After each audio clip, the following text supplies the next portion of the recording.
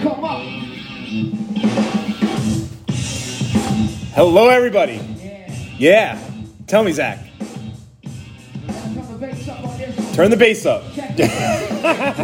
Oh man, it is good to be back.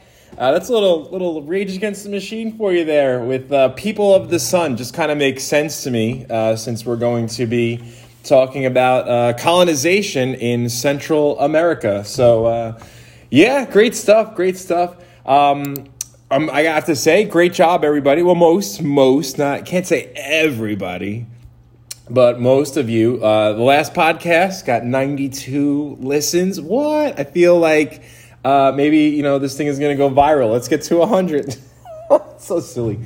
I've gotten a couple of questions that I would like to just answer them now, since hopefully a lot of you you're listening to this. So look, here's the deal, right? Somebody had a couple of questions about pictures on the slideshow. So when you open it up, if you hit view and then present, you'd be able to kind of click through everything, and then the pictures will disappear and they'll only show up when they're supposed to. All right, so that would take care of that. I've also had questions about, and this is a funny one, right? Questions about, are there questions to answer? Yeah, there are. They're always going to be on the final slide, okay? Or sometimes there may be a separate ditto that is attached. So, if you ask certain questions, you are giving it away. So think about this. You're giving away that you haven't listened and you haven't really looked at much stuff. So, at least try and take a look before see if the answer is there before you start, looking into these things. Anyway, today, for those of you who have not been in class on Monday and Tuesday, so for the Thursday, Friday people, if you're bored and you'd like to listen to this now and then hear a repeat of it tomorrow, mañana, this is it. We're just talking basically about where United States history begins. So why don't you open up the slides presentation, okay, European influence, and we're just gonna go through it, okay? Where does United States history begin? So you have three options, okay? You have one with the Native Americans crossing the land bridge into Alaska. Anthropologists have basically come to the conclusion that the first human beings, the first people, were from either Eastern Africa or the Middle East, something like that, and we're talking thousands and thousands of years ago, a long, long time ago. And then they just started moving, right? Basically looking to find food and things like that. The continents may have been closer at the time. There's, the theory of Pangea, that was all one supercontinent at once. And so the people walked over. So should United States history begin with that? A. B, with the first contact between Native Americans and Europeans. So should United States history begin when Christopher Columbus sails across the Atlantic Ocean and he meets up with the native people for the first time? Or would you go with letter C, with the American Revolution? Okay, we start off as 13 colonies, and then we're going to fight, the colonists do, for their independence from Britain. Should it be there? So you just got to pick, right? So you're going to have, again, two basic questions here, just like last time. You just pick one and then explain your answer, why you think it is the way that it should be, okay? There is absolutely no wrong or right answer. I'm going to tell you, for us in this class, we're going to start with B, but we're going to get through that real quick. And then next week, we're already going to get into the American Revolution and, all the stuff that happens in Boston with the Tea Party and the Boston Massacre. Oh, boy. So let's get started. Let's look at the beginning. Europe reemerges. So let's do 1,000 years of history in less than a minute. There was the Roman Empire. Roman Empire existed, and then due to poor leadership, it falls apart. Bam, 1,000 years. Roman Empire goes from about 500 years BC to about 500 years AD. So there you go, swinging that around the 0 century mark, and we have 1,000 years. After the Roman Empire ceases to exist, there is no law and order anywhere, okay? There's no government. There's no police force. There's nothing. And so life basically turns into Grand Theft Auto in real life. All right, where you have, hey, I'm hungry. I'm going to get me some food. And then people just go and they would be like, hey, there's a house. I'm going to go and get some food, walk right in, take whatever they wanted. People there would have to fight to defend their own. People started to get into like posses and things like that. And that's what it was. It was real tough, real tough. Kind of like The Walking Dead, if you ever watched that. I used to watch it and then it kind of got stupid in my opinion. But how they had their little group and then they'd run into other groups of people and some of the groups were friendly and some of them definitely were not. So we have that, okay? Then we have the Crusades happen. It's going to be holy wars that are fought in Europe and in the Middle East especially. And from that, we emerge out of the Dark Ages. Okay, now, Isabel and Ferdinand, these two people here, looking handsome, right? Isabel and Ferdinand, they fight a war, right? Well, they're at the end of the war, but the war begins against a group called the Moors. The Moors invade Spain in the year 711. Goes all the way to 1492, and they're fighting. Think about that. 700 and something years of just perpetual fighting. They created what was called the Reconquista, where they were going to push out the Moors, and in 1492, they were finally successful. They had done it, and they're like, all right, awesome. We are the Spanish. We won. We are just so happy, and we are going to make sure this never happens again. And how do they do that?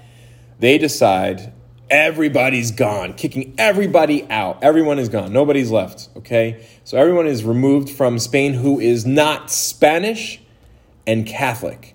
You had to be Spanish. You had to be Catholic. So Jewish people, boom, kicked out, okay? People who were maybe, if there were Protestants there, removed. Muslims, removed. And they had what was called the Spanish Inquisition, where literally, they'd go to homes, right, agents of the government, and they would quiz people on their knowledge of the Bible. Wild, crazy stuff. But this actually happened. It actually happened. Hard to believe, but true. It did actually happen. So why am I telling you these stories about stuff that happened in Europe for American history? Well, it's important to understand the kind of people that come here, okay? In 1492, when they win this war and they become this nation that has absolutely no respect and is going to want nothing to do with anybody who, again, is not Spanish and Catholic, those are the first people who come here. Christopher Columbus is going to be hired by Isabel and Ferdinand. He's given 3 ships, and he is sent out across the Atlantic Ocean, okay? Now, think about Christopher Columbus. He has no idea that there is a North, Central, and South America in the way. He thought that he was going to sail west and he was going to hit Asia. All right, that was his idea. I'm going to sail, I'm going to hit Asia. For him, his whole goal, and we're going to talk more about Columbus in detail in a couple minutes, but his whole entire goal was to make money. You can't blame the guy, right? I mean, why do you go to college? To get a job, make money. Why do you have a job? To make money. He was just trying to get himself some money, and instead, he stumbles upon the New World. And then later on comes a group of people called the Conquistadors, who are going to bring this just lack of respect for anybody not Spanish, not Catholic. And they're going to brutalize the people who come here. Okay, let's get back. Let's go to the next slide. Europe reemerges, okay? Following the Crusades, the nations grow. Very nice. We have new cities, a new middle class. They're going to look to monarchs in order to protect them. They're going to say, hey, we're kind of tired of living this terrible life. Protect us. We have the Black Plague. You guys learned about that, I believe, in 9th grade. Okay? Starts off, rats are infected, fleas bite the rats, fleas bite the humans get sick, and the humans die. Great. Wonderful. Terrible. Now, the people who survived this plague ended up with antibodies to it. Okay? So they would not succumb to these diseases. However, when they are introduced to people who do not have these antibodies, kind of like what we have today, right? I don't think we're far along in this whole virus thing to get to that point yet, but it's where if we were to all of a sudden, let's just say, find the new island, right? and we go and we meet with people on that new island. And 20 years from now, when the coronavirus has subsided, and now it's like, oh, people we are kind of like built up immunity to it. If we were to go to those new people, they could get very sick from us because they would have no immunity. That's what's going to happen. Again, when the Spanish come over, they're going to carry this disease with them. They're carriers for it, which is also going to affect the Native Americans pretty terribly. So, Native Americans, next slide. Effects of Europe. So before Europeans encounter in America, it's estimated. Now, we really don't know. I'm not going to lie to you. I put this number on here. It's a belief. It's not a fact. Okay? It's the best number that we have. That in all of the Americas, North, Central, South America, so from Canada all the way on down to the bottom, Chile, there were 90 million Native Americans. Okay? A lot of them were in Central America. Not where we are here. There were a good amount here, but nowhere as near the number in Central America. For example, you had 20 million estimated. Of this 90 million, 20 million were in and around Mexico. Okay? Now, the Native Americans who were here in North America, where we are, were quite different. Okay? When they would go to war with each other, it would only be about 20 to 60 soldiers. They called them warriors. And they would fight, but they would fight to like submission, not fight to the ultimate death. In fact, on average, in most of the Native American battles that took place between tribes, only the death count would be somewhere between 4 and 8 people. That's it. Because again, they realized, well, if we kill all of the men back then with a hunter and gathering mentality, then who's going to do the hunting, right? So they had this like respect for human life. Where, hey, if I kill a man, not only am I killing the man, but I'm also going to injure the women and children who are relying on this man to help, provide food and stuff like that. And they didn't want to do that. They had a respect for women and kids and things like that. So this is their mentality when the Spanish arrive, okay? Let's talk a little bit about Columbus. So Christopher Columbus, first thing, one of my favorite stories in all of history. This picture that I have here of him, this is the picture, if you Google Columbus, of him. This is the picture that's been of Christopher Columbus for a very, very, very long time. Now, the thing about Christopher Columbus is we have no idea what he actually looks like. This picture right here is 100% a figment of a man's imagination. The thing about Columbus is that when Columbus was when Columbus died, he was not really considered a very important person. He had spent 18 years or so in the New World, but they didn't realize at the time of his death that it was a new world. All right? So, that picture, about 40 years after his death, they realized, oh, wow, this is not Asia. This is a whole new continent that we didn't even realize existed, or 2 continents now, as we know, North America and South America. So they went to a portrait maker, because portraits used to only be done for people who were of like great importance. They go to a portrait maker and they say, okay, hey, man, Mr. Portrait Maker man, sir, please draw us a picture of a guy in his 40s who has had a bit of a tough life. And so that is exactly what they do. That's exactly what happens. So this is literally a picture of something that some guy made up, okay? We don't even know what he looks like. Myths about him, that he was trying to prove the world was round. Another one, that he discovered the island of Hispaniola. So Hispaniola is the island today that is occupied by both the Dominican Republic and Haiti. Okay, that is where he kind of, makes his home base, home operations. He becomes the governor of that island. Eventually, he gets fired because he was doing a poor job. Now, there's a lot of talk about Columbus being a rapist, being a murderer, things like that. Truth be told, as a teacher, as somebody who's studied history for a very long time, I don't know. We don't know what he did. We know that the people who he opened the door to come did do a lot of that. They brutalized the native people who were here. But we don't really know about Columbus if he did that. But what we do know is he didn't discover an island where there were already a lot of people living there, right? You can't do that. You can't say, hey, I discovered this. And people are like, no, we've been here for a very, very, very long time. It's kind of silly. Then there's a story that right before he spots land, his crew was about to kill him. They were on the ship for almost 3 months. They were getting tired of it. They didn't know where they were going. They hadn't seen land for almost 7 weeks. And they kind of thought that he was taking them to their death. So they were going to throw him overboard. Then all of a sudden, someone says, oh my God, look at that. It's a bird. And if there's a bird, that means that there's land. So what's the truth about this? Next slide. They already knew that the world was a sphere. Okay, Renaissance thinkers had already proved that well before he went out on his journey. It actually is probably a reason why he was not as fearful to head out west from Spain into the Atlantic Ocean.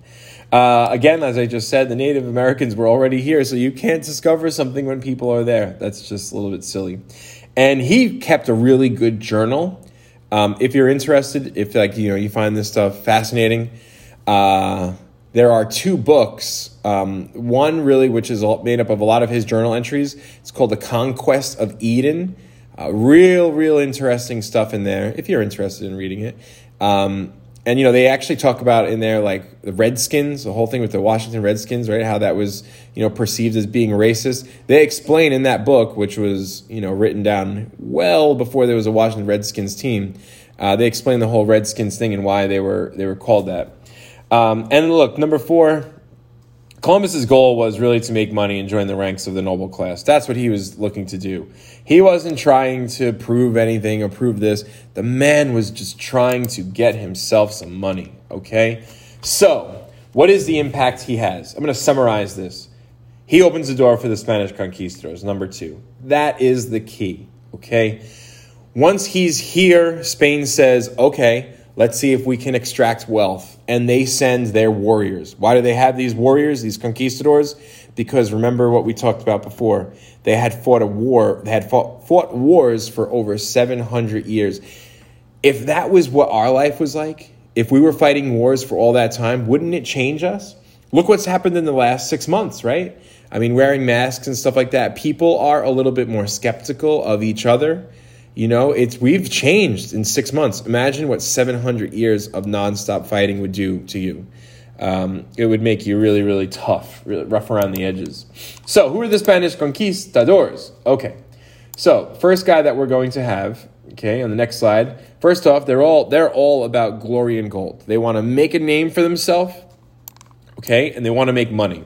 So we have Francisco Pizarro. Francisco Pizarro, he goes and he is going to fight against the Incas in Peru. Wipes them out. Absolutely devastates these people, okay? They were in the Andes Mountains, mostly in Peru and Chile, and he just decimates this entire group of people. There are actually some rock formations there that still, on a clear day, because of the way that they're shaved, will reflect light up into the sky. Originally, people thought they were created by aliens. Aliens came here. Look, aliens exist. Then archaeologists said, no, it may have been something for some kind of ritualistic practices. We don't know. The reason why we don't know for sure, all the people who made them were, unfortunately, they lost their lives thanks to these conquistadors. Hernando de Soto, he goes to the Mississippi area, finds buffalo.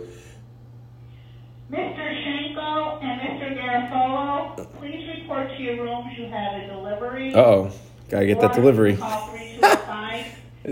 Or make a phone call. Hey, can somebody pick up my delivery? Anyway, Juan Ponce de Leon, he is one of my favorite. There have been so many books written about him, so many movies. The most recent of which was the last Pirates of the Caribbean movie, where they're searching for the Fountain of Youth. So there's this legend, of course, you probably have heard of it, of a Fountain of Youth existing. Juan Ponce de Leon, he was a conquistador. He comes in. He's really one of the first people to come into the continental United States. He is told about this mystical fountain existing in parts of Florida, northern Florida, where today the city is St. Augustine. So he goes into Florida and he looks for this. And ironically, while he is looking for the Fountain of Youth, he gets shot by some Native American arrows and he dies. So that is a sad story of Juan Ponce de Leon. Looking for life, and instead he found death. Boo. Francisco Coronado, he finds the Grand Canyon. He is also going to find some buffalo. And And then he's like, wow, these animals could really, sustain life for a long time. As the Native Americans had been, they knew that for a long time before that. So these are just some of the conquistadors. Now the big one, the ultimo conquistador, is a man named Hernan Cortez. Okay, Hernan Cortez. And he is going to go and conquer the Aztecs in Mexico. Okay, so conquest of Mexico. He comes along in 1519. All right, so again, you think about that. Christopher Columbus gets here in 1492. It takes some time. 1519, it's about 28 years later. And he's in Cuba, and he's like, I want to make a name for myself. To be the best, you have to beat the best. So he hears about the Aztecs. The Aztecs had basically taken over all of central Mexico. They were the ruling group that was there. And the Aztecs were all about fighting, okay? They were the tough group of the natives in Central America. When they would, beat their neighboring nations, they would take slaves. Now, they believed that, human sacrifices were needed. They were especially superstitious. They wanted to appease the gods to make sure that, they were going to have good rains and stuff like this. So they would take their slaves and offer human sacrifices. Yep, that's right. They'd kill people. They'd take them up to the top of these temples, which were about 3 stories high, had a bunch of steps on the way down. They would cut out their hearts, squeeze them until the blood dripped all the way to the bottom step. So these were the kinds of people that Hernan Cortez was on his way to meet. But he's got two things that are going to be of a great advantage to him. One, he has horses. Horses was something that the people in the Americas had never seen before. There were no horses here, okay? And two, he's got this woman who he meets. She was a native slave who I guess struck his fancy. In other words, he was like, hey, what's up? How you doing? And they got a romantic relationship. She teaches him the language. So she now help him to understand what people are saying, even though they would not understand what he was saying. So huge advantage. He meets up with Moctezuma. Moctezuma was the king of the Aztecs. Moctezuma seeing things he'd never seen before, right? Seeing men in armor, never seen it. Seeing men on horses, had never seen it. In fact, they believed that the soldiers, the conquistadors on the horses, were 2-headed, 6-legged gods that could separate, okay? Also, they'd never seen rifles, right? So, you hold a stick, basically, as they perceived it, to somebody, pull the trigger, bang, and then that's it. Somebody's life is lost. Crazy, crazy, crazy stuff. So these are the things, again, that, we're going to give him tremendous advantage. The Aztecs were originally just giving him gold, right? Here, take this. This is from us to you, okay? But he wanted more and more and more. And really, most likely, he wanted to fight against the Aztecs. He asked for more gold. Eventually, the Aztecs, Moctezuma, he says, no, that's enough. And they attack them. They remove the conquistadors from their city. Well, the conquistadors regroup, and they fight back. And as you can see, it only takes about a year, and the Aztecs fall under the control of the Spanish. That's it. Done. Over. There you go. Okay, so that is really basically the story of what happens. And again, in 100 years, the population estimates go from 20 million to 2 million. They were absolutely, absolutely decimated. So, final thoughts on this. So the Spanish, yes, they brutalize the Native Americans. In the end, they create a culture known as the mestizo culture, which is a mixture of the two, okay? And the British, though, when they come, and that's really the people who are going to colonize where we live today, they are going to have nothing to do with the native people. They're going to attack and move them. They just took the land, pushed them off it. So it's going to be a little bit different. Okay, your assignment, last slide. You've been asked to write an op-ed or opinion editorial piece on Columbus Day. You can choose why we should continue to have it or why we should abandon the holiday. So should we have Columbus Day or not? It's totally up to you, but you have to choose one side or the other and support your response with relevant facts and information. Okay? So you say, yes, we should. So imagine you're like writing this for a newspaper. Columbus Day is Monday in October. I think it's usually the second Monday in October. It's a day that we celebrate for him coming here. We should continue to celebrate it. Why? Or no, we should abandon this. Why? So that is your assignment. This is basically bringing an end here to our podcast. I hope that you enjoyed it somehow. Somehow. I hope you enjoyed it a little bit. And listen, everybody, I hope that you are having a great day, okay? Have a good one.